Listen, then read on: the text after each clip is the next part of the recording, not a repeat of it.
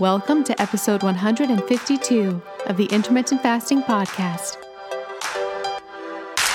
If you want to burn fat, gain energy, and enhance your health by changing when you eat, not what you eat, with no calorie counting, then this show is for you. I'm Melanie Avalon, author of What, When, Wine, Lose Weight and Feel Great with Paleo-Style Meals, Intermittent Fasting, and Wine.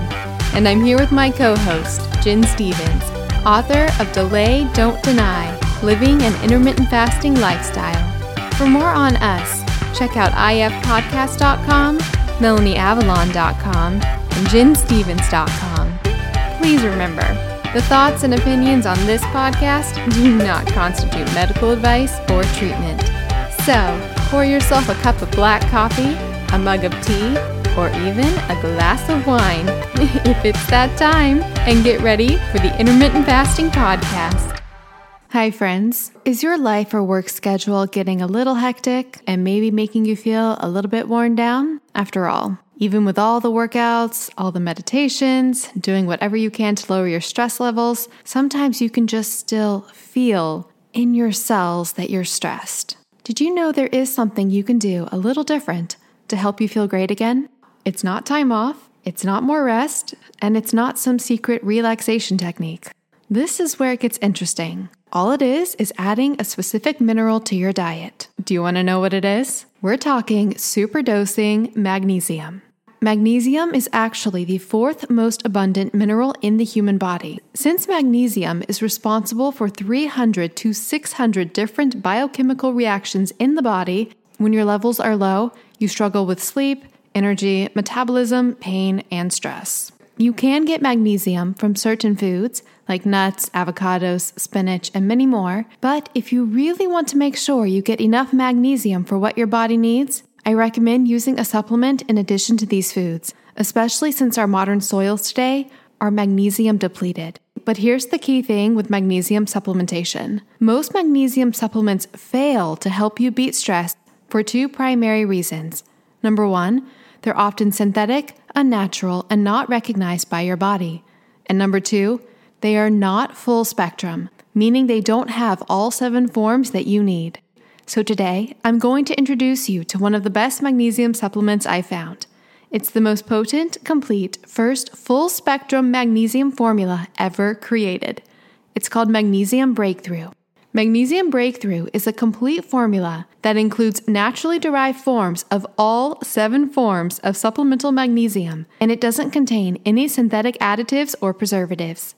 Basically, it's the most potent oral magnesium you will ever find. Period.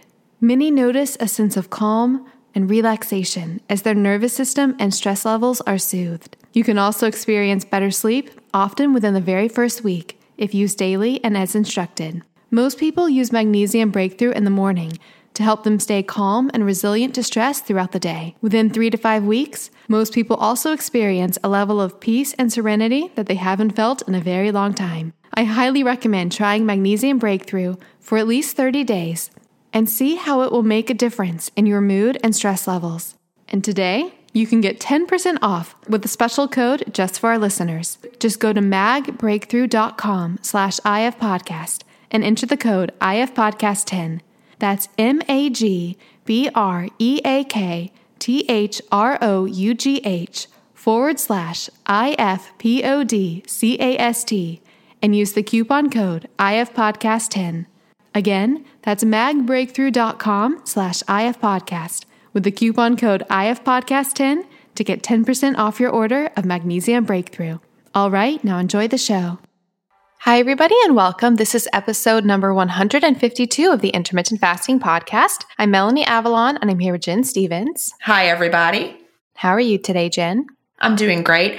So I just got home from visiting my niece. She's at my parents' house right now, and she has been living in China for the past several months. She went way before, like in this fall, I guess, and she was teaching English to Chinese citizens through a university, and it was she was in the Peace Corps, or she is in the Peace Corps, but she was teaching over there.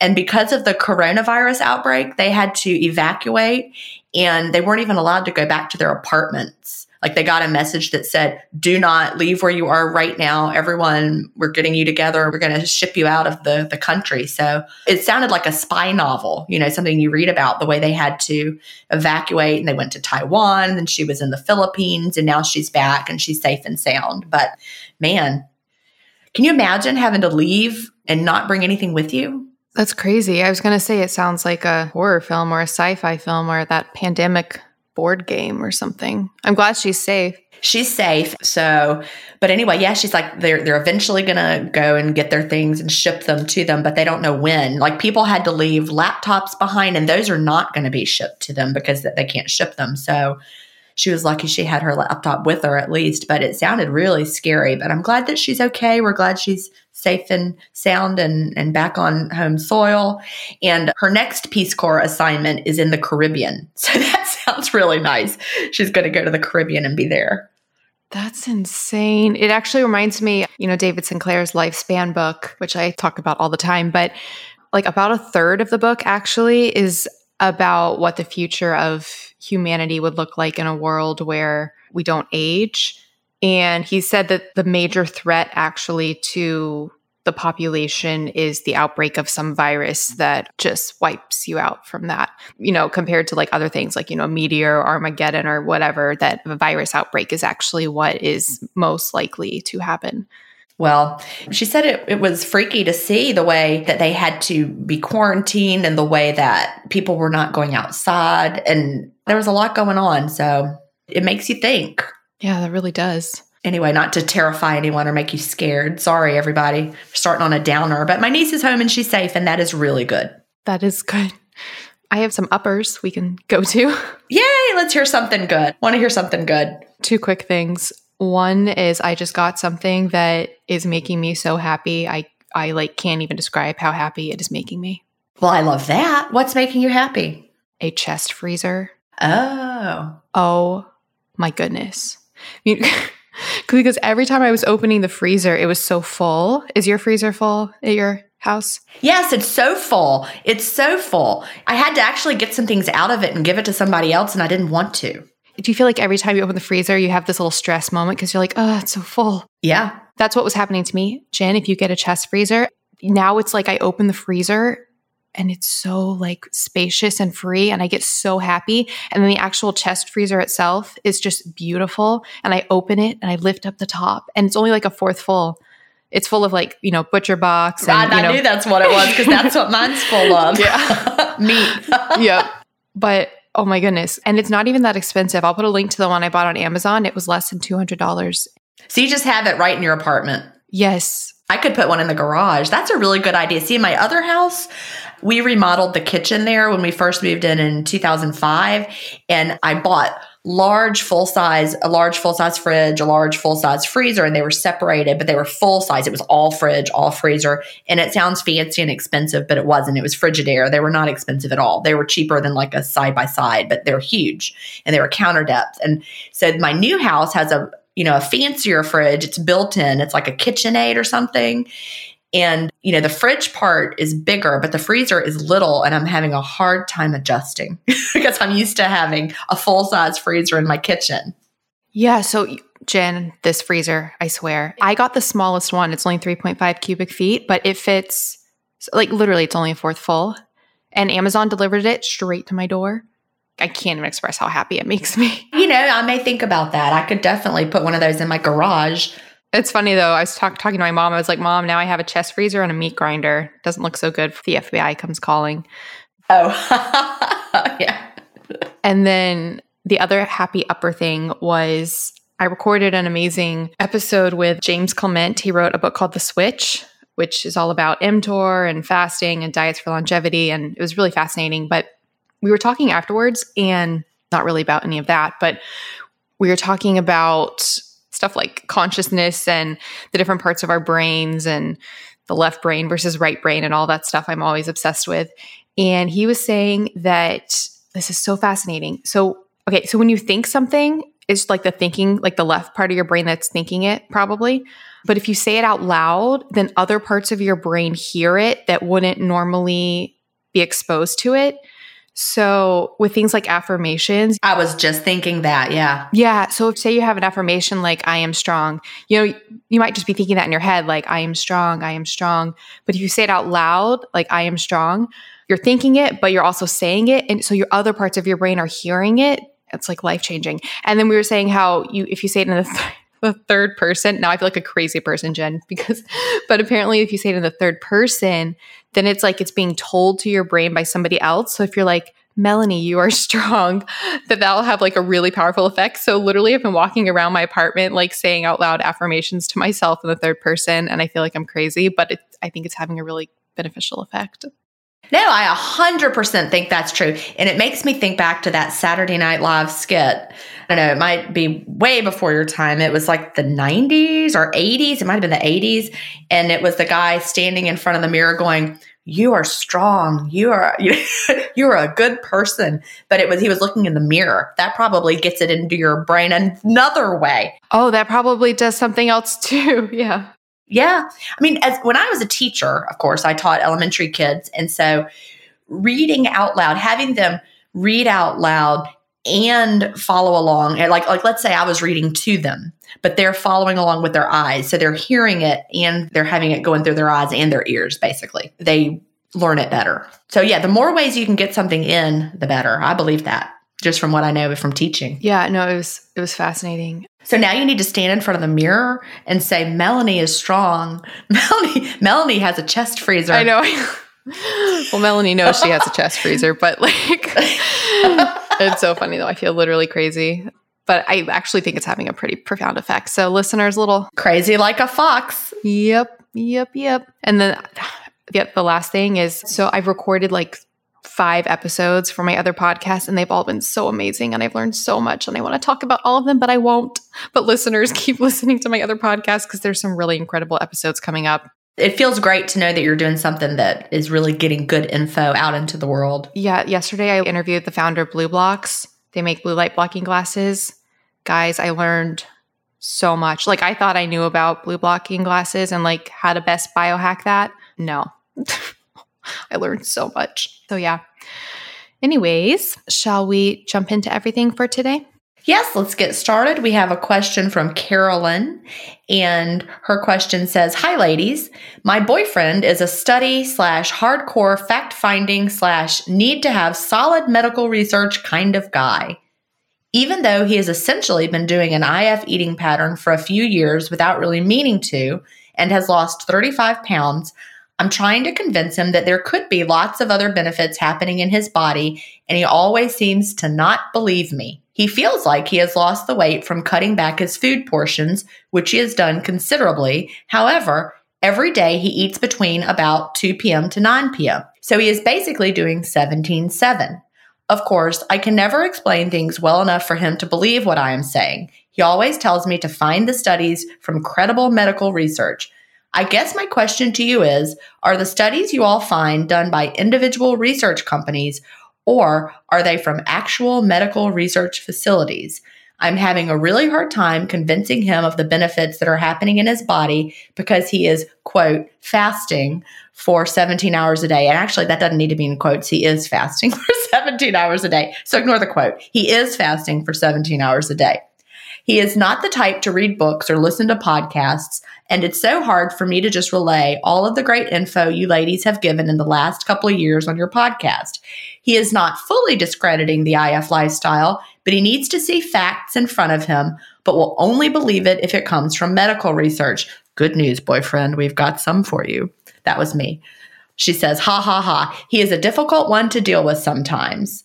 No matter what he believes, I will completely embrace IF and all the great things I can't wait to benefit from it. I have been doing IF since January 1st, 2020, clean fasting for 18 to 20 hours a day. The weight is definitely going down, but it is slow and steady, about a half pound to 1 pound a week so far.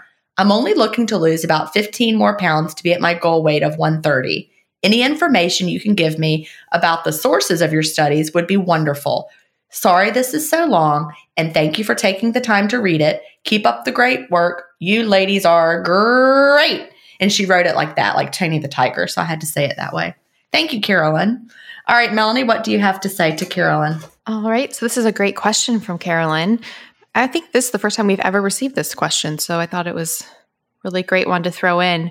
So anytime I say I read a study that showed this or studies show this, those are all studies published in clinical medical literature. They're not ditto. Yep, ditto. They're not like a blog post. I mean, I might have like read a blog post and then was referred to a study, but they're all studies. So usually as far as reading them, PubMed is a good resource for them.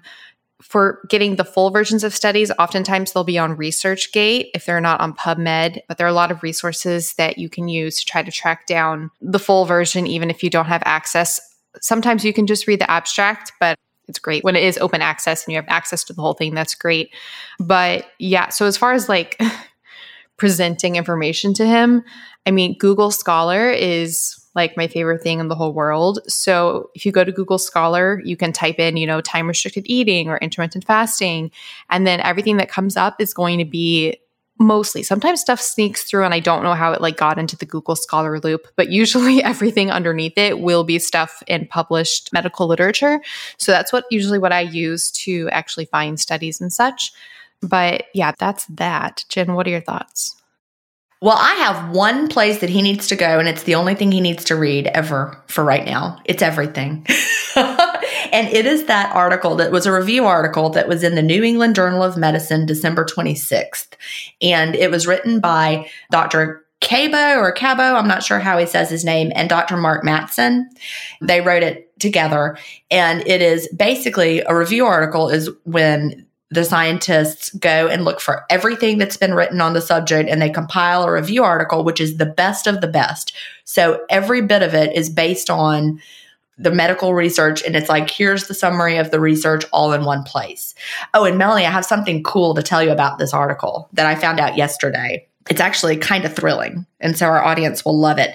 Somebody in one of my Facebook groups posted that he had been listening to Mark Mattson in some kind of interview of some sort. They were talking about this article that came out December 26th that I'm referring to now in the New England Journal of Medicine, that it got so much media attention. And Mark Mattson said the reason they wrote this is because the New England Journal of Medicine asked them to, because so many doctors had been getting questions about intermittent fasting from their patients that they wanted to have something they could read. Oh, wow. That's incredible. Now, I heard this secondhand. Like I said, a group member heard Mattson tell this story. So I'm telling it to you about third hand here. So to think about that, doctors said, hey, New England Journal of Medicine, a lot of our patients want to know about intermittent fasting and we just don't know. Get us some info. So this review article was written for that reason, which is thrilling. So back to Carolyn's boyfriend. Go to the New England Journal of Medicine. Actually, Carolyn, you probably want to do this for him. Find the December 26th issue. I mean, this is the premier medical journal in the world, many people would say. And so it's not free on PubMed, but you can actually, sign up for a subscription to the New England Journal of Medicine for free. And they allow you to read 3 articles for free every month.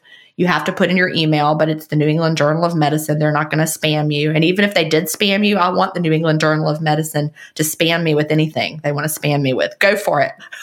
They're such a great source, but they're not going to spam you. Anyway, you can download the PDF version of this article and just save it once you have access to it. And then it's like you have a legit copy of it that you can refer to. So this article talks about everything we know now, based on the state of current research. It's called Effects of Intermittent Fasting on Health, Aging, and Disease. And my favorite part about when this came out is, we see the people that are joining our Facebook groups and why. And so like the reason, they have to answer question 1, why are you interested in intermittent fasting? And generally, Melanie, you could probably guess the number one answer most people say is weight loss. Yes, that's what we hear most of the time. People say weight loss. But right after this news story came out, after this article was released, and it was on all the major channels, it was on all the news shows, the number one answer people started giving for that brief period of time was health. That's amazing. That thrilled me because, both of us probably, I know I did. I came to intermittent fasting for the weight loss, but I stick around for the health benefits. And I wish I had understood the health benefits way back then. I didn't. We just thought it was a diet. Now we know it's so much more than that. So, Carolyn, your boyfriend is 100% wrong when he says that the only benefits have to do with the fact that he's, quote, eating less food.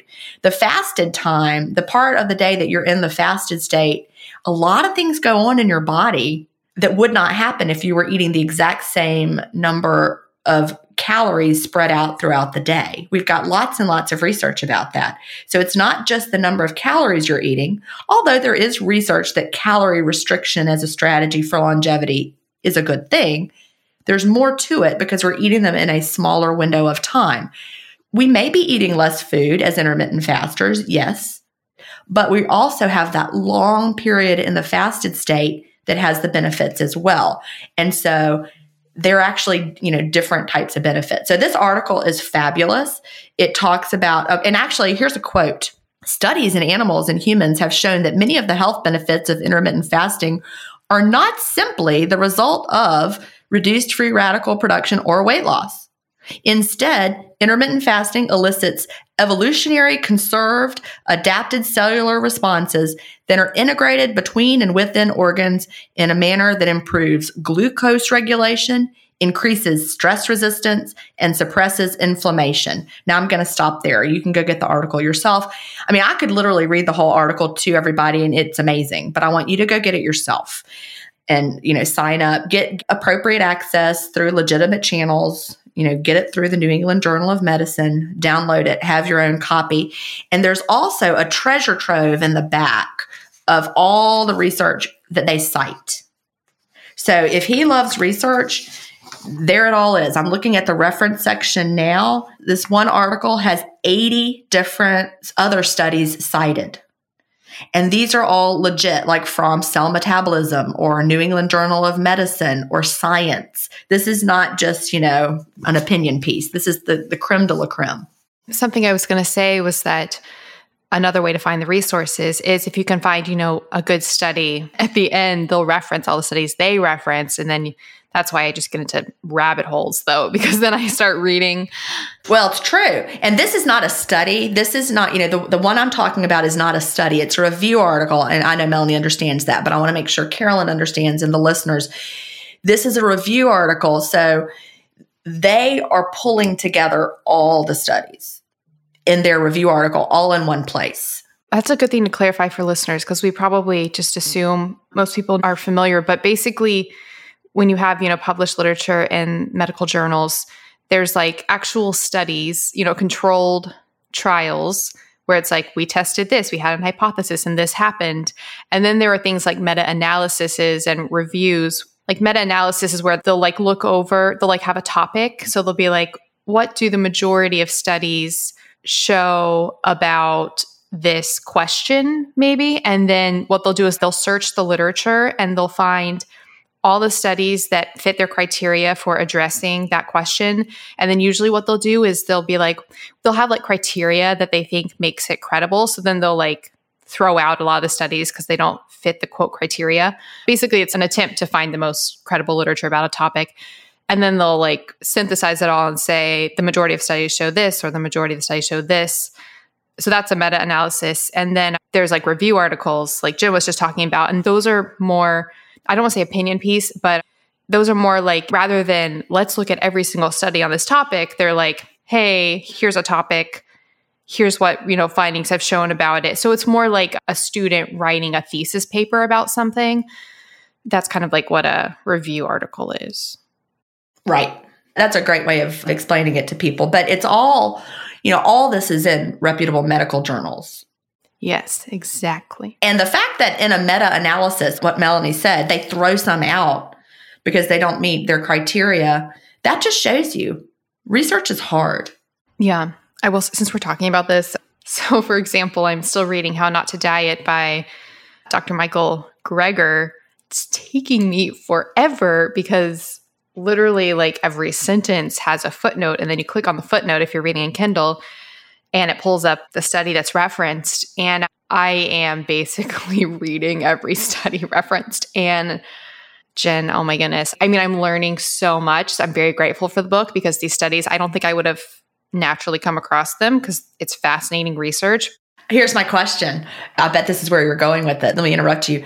Are you finding that what he says they say isn't quite what they say? Literally last night, I read some things and I was like, is somebody else reading this and getting upset thinking about it? For example, and so listeners, this is things you can look for when you're analyzing, because I really encourage listeners, with all of this, especially with a topic like intermittent fasting, to read as much as you can and be exposed to as many opinions as you can, but always look at the source material. Don't ever take anything at face value, even anything I say or Jen says.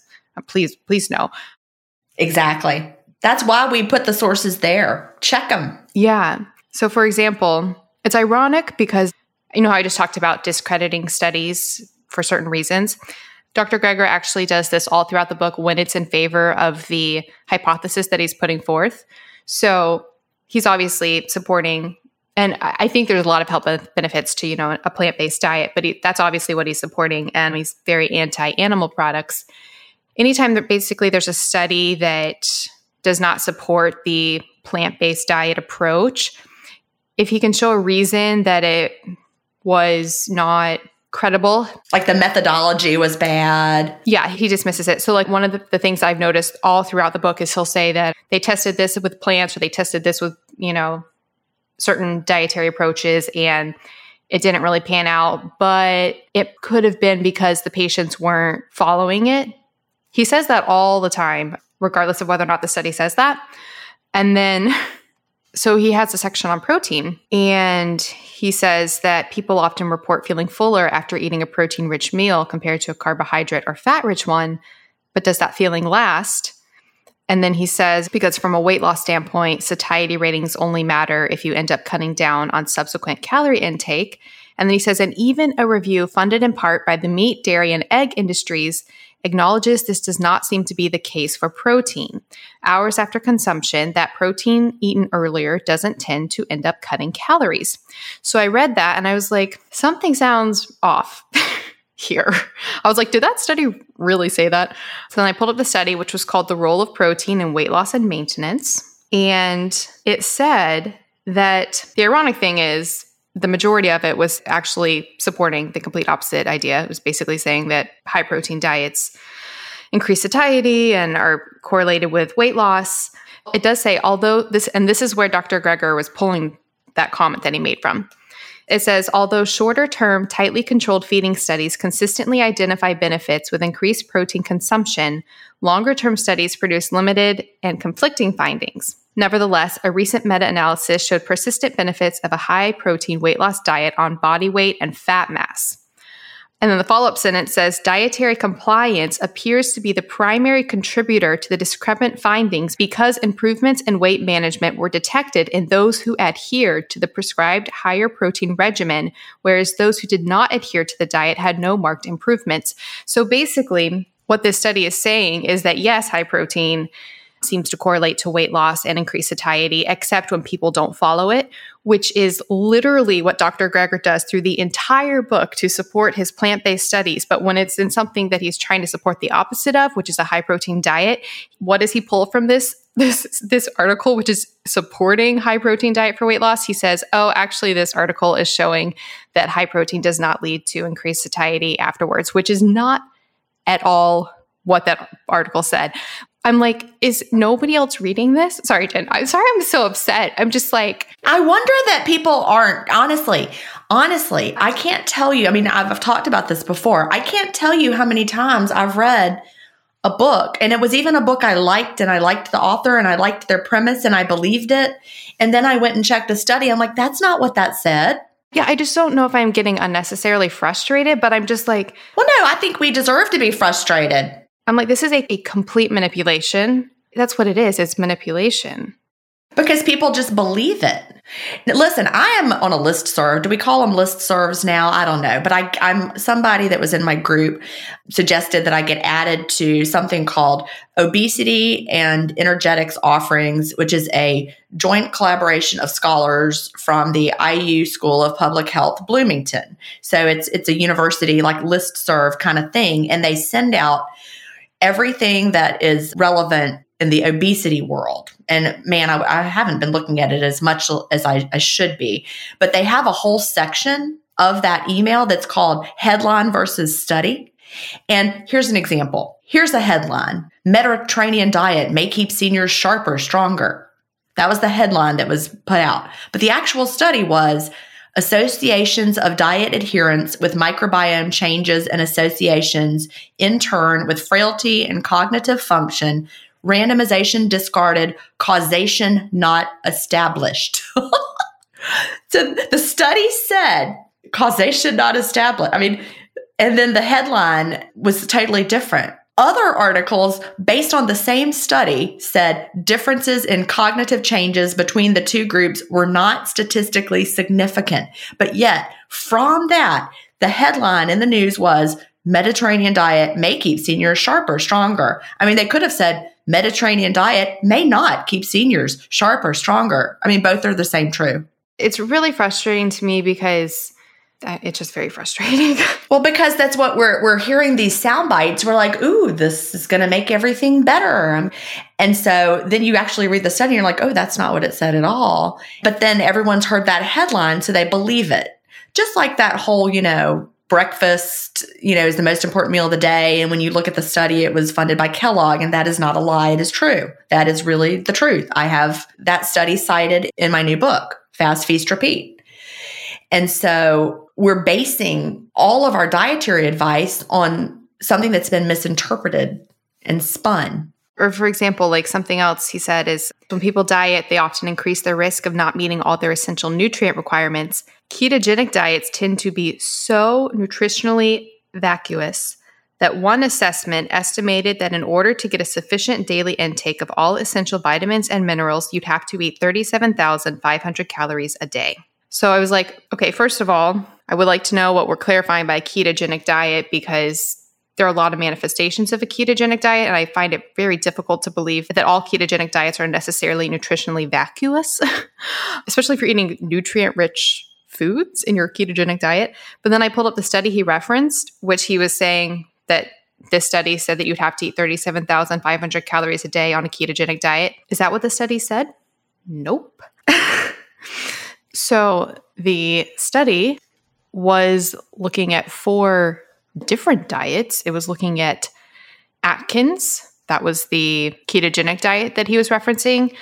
It was looking at the Best Life diet. What is that, Jen? The Best Life diet? I have no idea, and I know a lot about diets. I don't know that one. The DASH diet and the South Beach diet. The problem here is the Atkins diet is not, I don't believe, representative of a way that it's not the modern ketogenic diet. Mm-hmm, yeah, especially like the induction period of Atkins, which is basically eliminating almost all, vegetables and almost like a carnivore type approach in a way. But this study actually found micronutrient deficiencies, and it was saying that it would require like massive amounts of calories for all 4 of those diets. It was saying Atkins would require 37,500 calories. Best Life would require 20,500. DASH would require 33,500. So the DASH diet stands for Dietary Approaches to Stop Hypertension.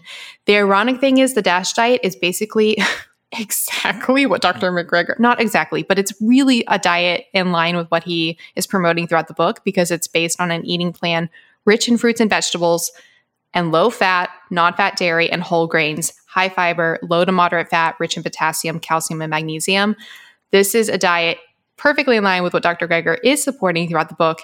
Yet this review that he just mentioned to criticize the ketogenic diet because it said that it needed 37,500 calories, that was based on Atkins, not just, the overall ketogenic diet. But that same review showed that the DASH diet, which is in line with him, would require 33,500 calories to meet micronutrient sufficiency. So basically, friends, I'm sorry if that was like a very long soapbox, but I just think it's so important to read the studies. Read the studies, please, please. And I want to empower listeners because I think because I feel like this a lot, Jen. I don't know if you do, but it's like, oh, I'm not a doctor. I'm not, at a research institution. I'm not a scholar. So there's this idea that they must be right. And who am I to, make inferences? But I want to really empower listeners because you can read the content and you can see what it says and you can draw your own conclusions and don't feel like that you don't know what you're thinking, Does that make sense? I just want to empower listeners. Well, yeah. If you think about the way universities were set up, that was where all the information was housed. The books were there, the libraries were there. You had to go and read everything in paper form. And so as the regular population got used to the idea that we didn't have access to this, that it was special. You had to go to this special place to get the information. Well, now we're in the information age where we can access the information ourselves and you can read it and we are smart enough to figure out what it says.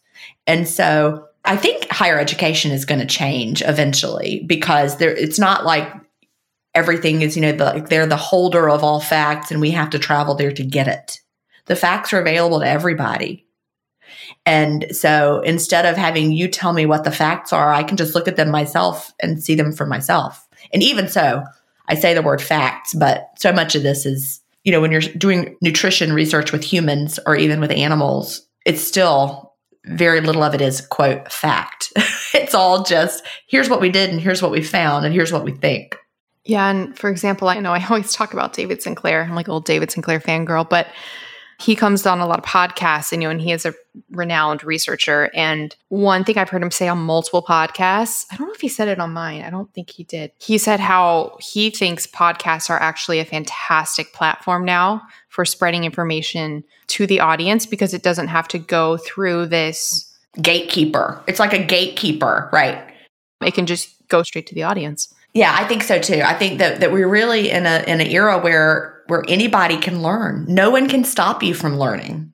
And you can read and figure it out for yourself. And you can be skeptical and you can look at the source material and you can draw conclusions and you can say, wait a minute, I can't draw that conclusion that you're drawing because of this and that and the other. And it's okay. Yep, exactly. I do have one more thing to say to Carolyn. What were you going to say? I was just going to say that I really wanted to invite Dr. Gregor onto my podcast, but I don't even know if I could.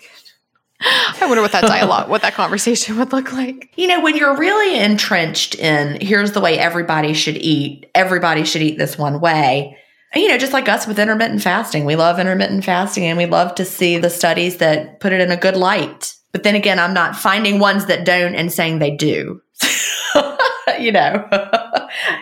Yeah, the studies I'm telling you about, if I tell you a study says something, that is what it said. Yeah, because I love opposing viewpoints. I'm always like, tell me why I'm wrong. I'm not looking for why I'm right. I'm looking for why I'm wrong, which I think is, it's not the way science is supposed to be. You're supposed to have a hypothesis and try to find everything wrong. I'm not doing that because that's the way, quote, science is supposed to be, but that's just the way I intuitively feel because I feel like that's the surest way to find the truth is if you are trying to find any way that you could be wrong. I would love to engage with people that have, different viewpoints, but it's just hard, when you see that there is all this cherry picking that's happening. So what were you going to say to Carolyn? Well, I just wanted to say to Carolyn, she only wants to lose 15 more pounds. And so that she's been losing slow and steady, 0.5 pound to 1 pound per week. And I would say, Carolyn, that's exactly the pace that you're going to see. You may even see it be a little slower than that. But instead of thinking about when will I get to my 15-pound loss, I want you to kind of get rid of that number goal because you may actually find that you never see the weight of 130, but you may find that let's say, for example, you get to 135. You might be smaller at 135 than you used to be at 130. Don't be surprised if and when that happens. And so if you are like, well, I'm not going to be done till I get to 130, maybe you'll never get to 130 because the way that we preferentially tap into our fat stores during the fast, we burn fat, lean muscle is preserved, or you even build more muscle. And so we have body recomposition. So you're leaner maybe at 135 than you used to be at even 125. We've all seen those photos of someone who weighs more but is smaller than they used to be. And it's because of that body composition change. So I would like you to release the expectation that you're going to ever see 130, but instead think about the size pants you want to wear and focus on that. Get some goal pants and keep trying those on and see how the fit of your pants is changing. Hi, friends. We wanted to take a brief moment to tell you about some awesome companies that make awesome products that we're obsessed with that help make this podcast possible. This episode is brought to you in part by Four Sigmatic, a wellness company that mixes shrooms and adaptogens with coffee, cacao, latte, protein powder, and edible skincare. All of their tasty products work great in your eating window. Four Sigmatic mushroom coffee has half the caffeine of regular coffee, but it's truly magical. Because it has less caffeine, I can drink it in my eating window without it affecting my sleep. You're probably thinking, does this coffee taste like mushrooms? I can guarantee it tastes just like regular coffee, not at all like mushrooms. Mushroom coffee is more than just coffee. It contains lion's mane. Fun fact, lion's mane mushrooms have long been used by the Buddhist monks to help with focus during meditation. Plus, it includes chaga, the king of mushrooms. Chaga supports your immune system with its antioxidant properties. And of course, we have a special offer for the Intermittent Fasting podcast audience. Receive 15% off your Four Sigmatic order. Just go to foursigmatic.com/IFpodcast or enter code IFpodcast at checkout. That's FOURSIGMATIC.com/IFpodcast to receive 15% off your order. We're also supported by a company truly revolutionizing a very common problem of toxic exposure in today's environment. Because guess what most people put on every single day that is full of toxins and heavy metals? That would be deodorant. The problem is, most of the, quote, natural deodorants don't really get the job done. And so people so often just go back to their conventional toxic deodorant. Thankfully, there's a company called Native. I am so grateful for them and what they're doing. Their deodorant is formulated without aluminum, parabens, or talc, and it's filled with ingredients found in nature. So you can think things like coconut oil, which is an antimicrobial, shea butter, which functions as a moisturizer, and tapioca starch, which can absorb wetness. They don't test on animals, and they offer free shippings and returns. Not only do Jen and I love Native, but basically everyone else loves Native.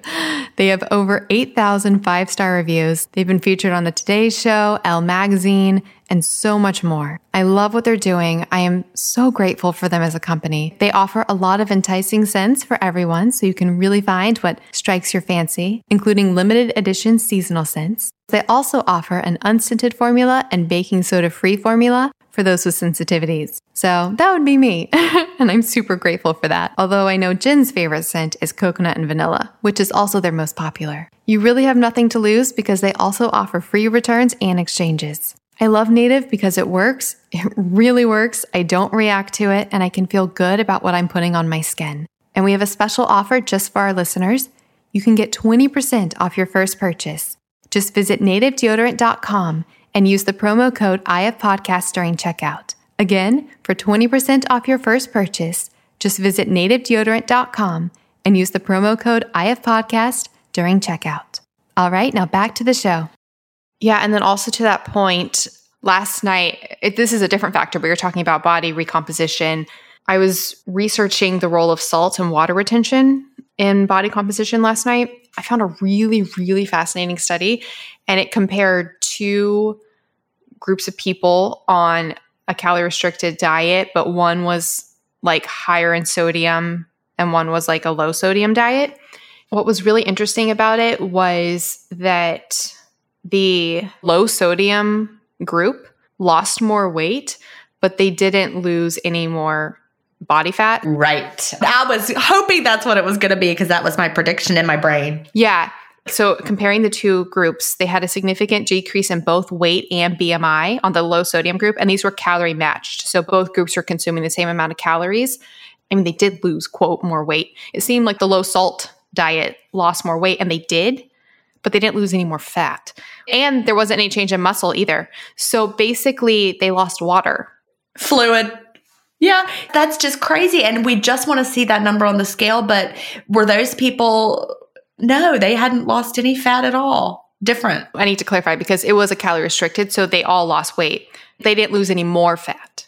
So both groups were dieting and both groups lost weight because they were dieting and calorie restricted. One group seemingly lost more weight, and they did lose more weight because it is a number on the scale, but it was all water. So I think that's actually really reassuring because there's just, so much going on. Well, it's just like all those studies about alternate daily fasting that at the end, the conclusion is the alternate daily fasting group didn't lose any more weight than the people who were just on a calorie matched restricted diet. But when you dig in, they all lost more fat and retained more muscle. Yeah. And it's the same exact thing. And then the headlines are people didn't lose any more weight than the calorie group. It's just the calories. Yeah, but look at their body composition. They lost more fat. They retained more muscle. And exactly. So like reading that study, so say this is a fun game. So that study that we have, we could make so many different headlines from it. We could say low sodium diet results in more weight loss. That's a true statement. It's a true statement. We could say low sodium diet does not reduce fat more than high sodium diet. Not a lie either. We could say low sodium diet preserves muscle mass equal to high sodium diet. Also not a lie. Or you could just say low sodium diet preserves muscle mass. Yeah, you could. And then people assume that, but the muscle mass was also preserved in the non-low sodium diet. You could also say high salt diet preserves muscle mass. Literally, friends. Yeah. Ignore the headlines, read the study.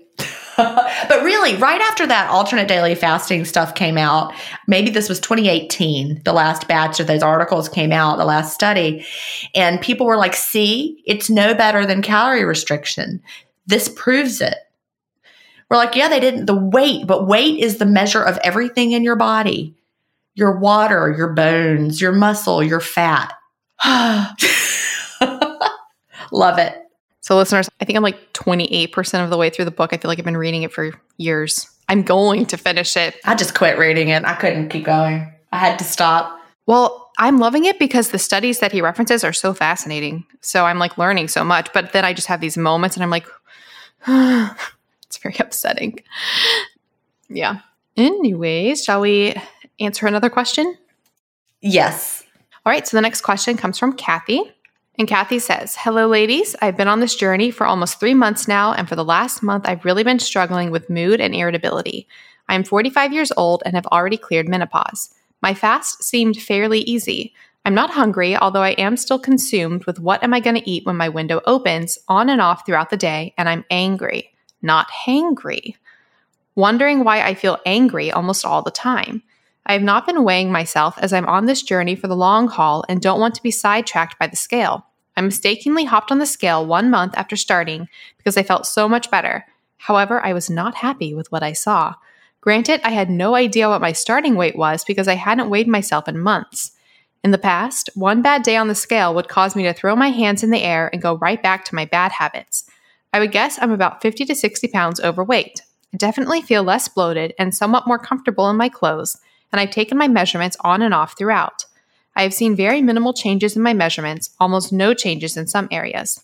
I started this journey for weight loss, but after listening to both the IF podcasts, IF Stories podcast, and reading the Obesity Code, I'd also like to benefit from the improved health side of IF. I like how IF simplifies my life, and I like how I feel in the fasted state, so I plan to continue. My current goal is a minimum 19-hour fast, but most days during the week I'll fast between 19 to 22 hours. For the last 3 weeks, I've added a 36-hour fast in the middle of the week. The 36-hour fast usually ends up being closer to 40 hours because I'll wait to eat around lunchtime at work. I'm only doing the longer fast to try and accelerate fat loss. I do yoga 3 days a week and try for cardio or walking once or twice a week. I mostly eat whatever I want for dinners, and that usually includes pretty healthy meals during the week. I'm much more relaxed on the weekends, but try to stick to a minimum 16-hour fast on Saturdays and Sundays. I definitely feel like I'm eating plenty of food during my window. This probably sounds silly, but I feel like I should be seeing and feeling more changes in my body composition, weight, visually, and/or measurements. Could this be what's making me angry and moody, not having any actual proof of progress? Or could there be something hormonal going on? I should say that I'm not a super happy person normally, but I've always been able to fake it better at work, and at home, so others aren't aware of my moods. I'm having a really hard time concealing my disdain for people and things around me that I really need to keep to myself. It's affecting my work and home relationships, and I'm just tired of feeling this way. Some days I notice slight headaches, but mostly I'm just annoyed with myself and everyone around me. Any suggestions? Thank you for your time, and thank you for your podcasts. I'm not sure I would continue if not for all the information that you both provide, and I really enjoy hearing others tell their success stories. I really hope that one day mine could be a success story to share. Kathy. P.S. I really want to join the Facebook group for support, but I'm very worried about privacy. If I join the group, would my Facebook friends be able to see my questions or posts? Let me answer that part first, because the answer is no and yes. And here's why. The only people that can see what you post in a closed Facebook group are other people that are in that group. Now, here's an example. My large Delay Don't Deny support group has over 225,000 people in it. So it's possible that there may be some real life friends of yours in that group that would see what you're sharing. So like I remember when I was first in Facebook support groups a long, long time ago, none of my friends were in there and I could say whatever I wanted. Then I started telling people about what I was doing and they started joining the groups. And then I was like, wait a minute. People that I really know are now seeing everything I say. So it felt like I lost the privacy. So I get what you're saying. So, the privacy may not be there depending on if your friends are in the groups, but only people in the groups can see what you post. So keep that in mind. So Kathy, I see that you're not weighing and you don't want to be sidetracked by the scale, but you're letting yourself be sidetracked with measurements and what you see. So I'm going to this might surprise people to hear me say this.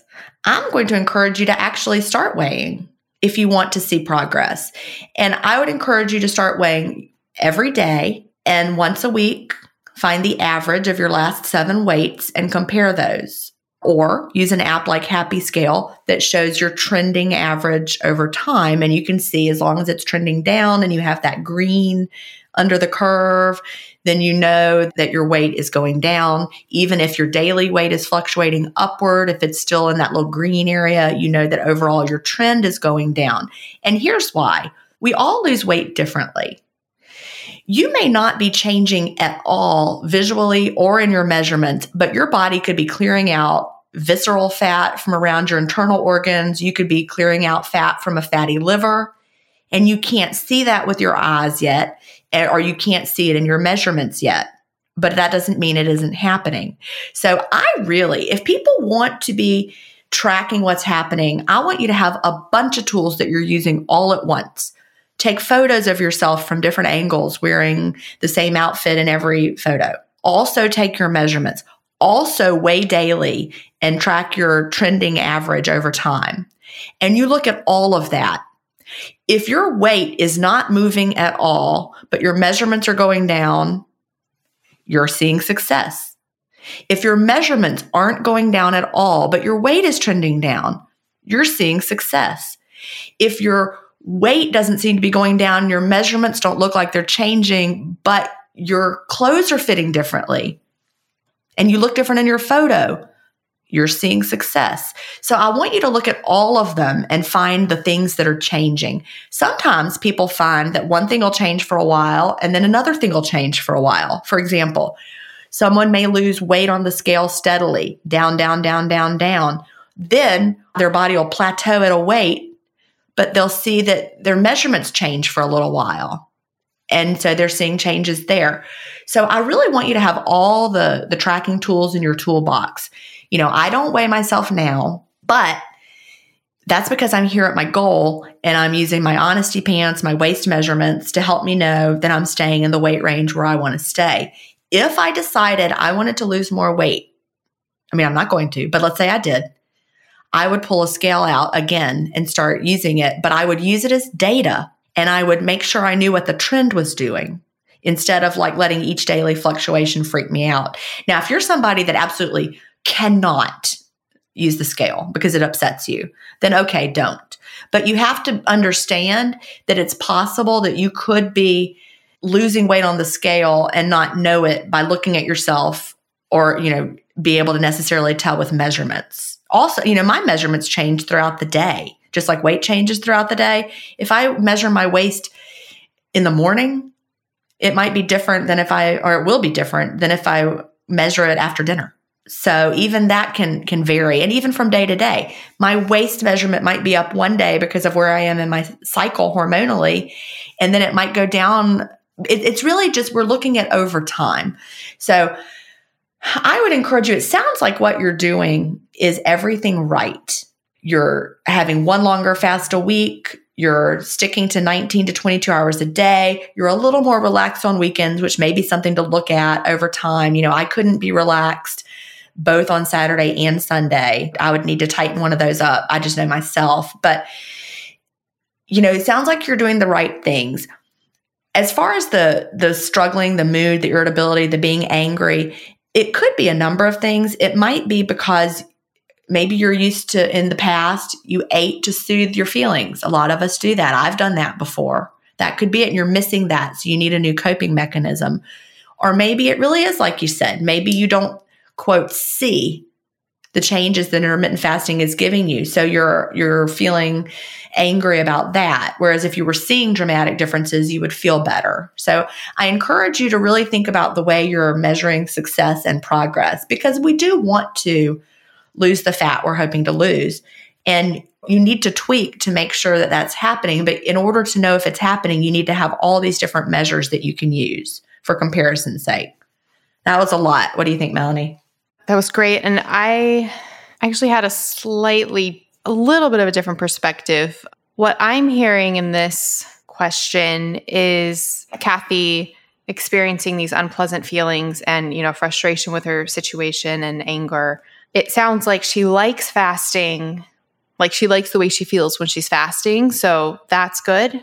But beyond that, I feel like something clearly isn't working. It could be that she actually is losing weight and all of this is happening and she's just not realizing it by looking in the mirror or stepping on the scale. Or it could be that something she's doing just isn't working for her. I would encourage you, Kathy, because you don't really talk about what you're eating, except that you usually eat, mostly whatever you want for dinner, pretty healthy meals during the week, more relaxed on the weekends. I would encourage you to look at maybe what you're eating as well and see if that makes any changes rather than being so super focused on the fasting side of things. Because I think a lot of people can have, if certain foods aren't working for them, it can create, hormonal imbalances, or I don't want to say mental problems, but it can create anxiety, it can create depression, anger. If there's a food in your body that is not working for your body, these can result. So that's something to consider, is playing around with what you're eating.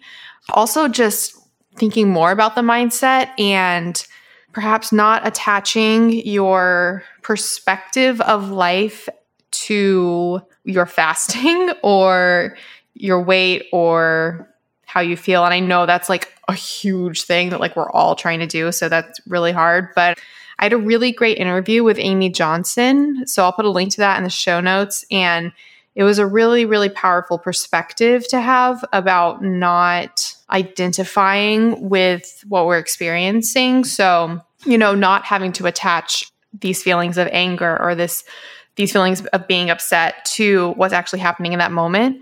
So I think that might be actually, pretty helpful. It's interesting because you're wanting to know, why are you angry and moody? That's half the battle is, figuring out why. And it could be related to what you're eating. It could be a lot of things. But then at the same time, I think if you can move towards a mindset of, if you are angry or moody, not having to be defined by that. What I'm getting is that you identify as because you say you're not even a super happy person normally. So this seems to be part of your quote identity already. And you talk about being able to fake it at work to make other people, so they're not aware. I get saddened by having to feel like we have to fake certain things or be certain things, or identifying as these unpleasant mood situations when we don't have to really at any point. So I know this is more like esoteric, but I'll definitely put a link to that interview with Amy Johnson. But yeah, so basically you have a lot of options. You can, go the more of the measuring, the weighing route, you can totally do that. Maybe look at your food choices, work on the mental side of things. But yeah, I think you will be a success story one day. Good stuff. All right. Well, this has been absolutely wonderful. So a few things for listeners before we go. If you'd like to submit your own questions for the podcast, you can directly email questions at ifpodcast.com, or you can go to ifpodcast.com and you can submit questions there. We are a Himalaya partnered show, and if you follow us in the Himalaya app, you'll get early access to our podcast 24 hours in advance, so definitely check that out. You can also follow us on Instagram. We are IF Podcast, and you can follow us on Twitter. We are the IF Pod. All right, anything from you, Jen, before we go? No, I think that was it. We had a really interesting episode today. I think it was interesting to talk. I know we've talked about studies before, but I really enjoyed it. I just think it's so important. And I think it's becoming more and more important. I think so too. And, I think we just need to make sure that we understand what's happening and not just taking somebody's word for anything. Yes, exactly. Even mine. Oh, yes. Or mine, please. Please, no. Right? That's actually one of my fears. I'm like, don't listen to me. Like, please, do your own. One of my fears is that people are going to take what I say as gospel or verbatim. And I'm like, please do your own research and please find what works for you. So, yeah. Exactly. All right. Well, I will talk to you next week. All right. Talk to you then. Okay, bye. Thank you so much for listening to the Intermittent Fasting Podcast. Please remember that everything discussed on the show is not medical advice. We're not doctors. You can also check out our other podcasts, Intermittent Fasting Stories and the Melanie Avalon Biohacking Podcast. Theme music was composed by Leland Cox. See you next week.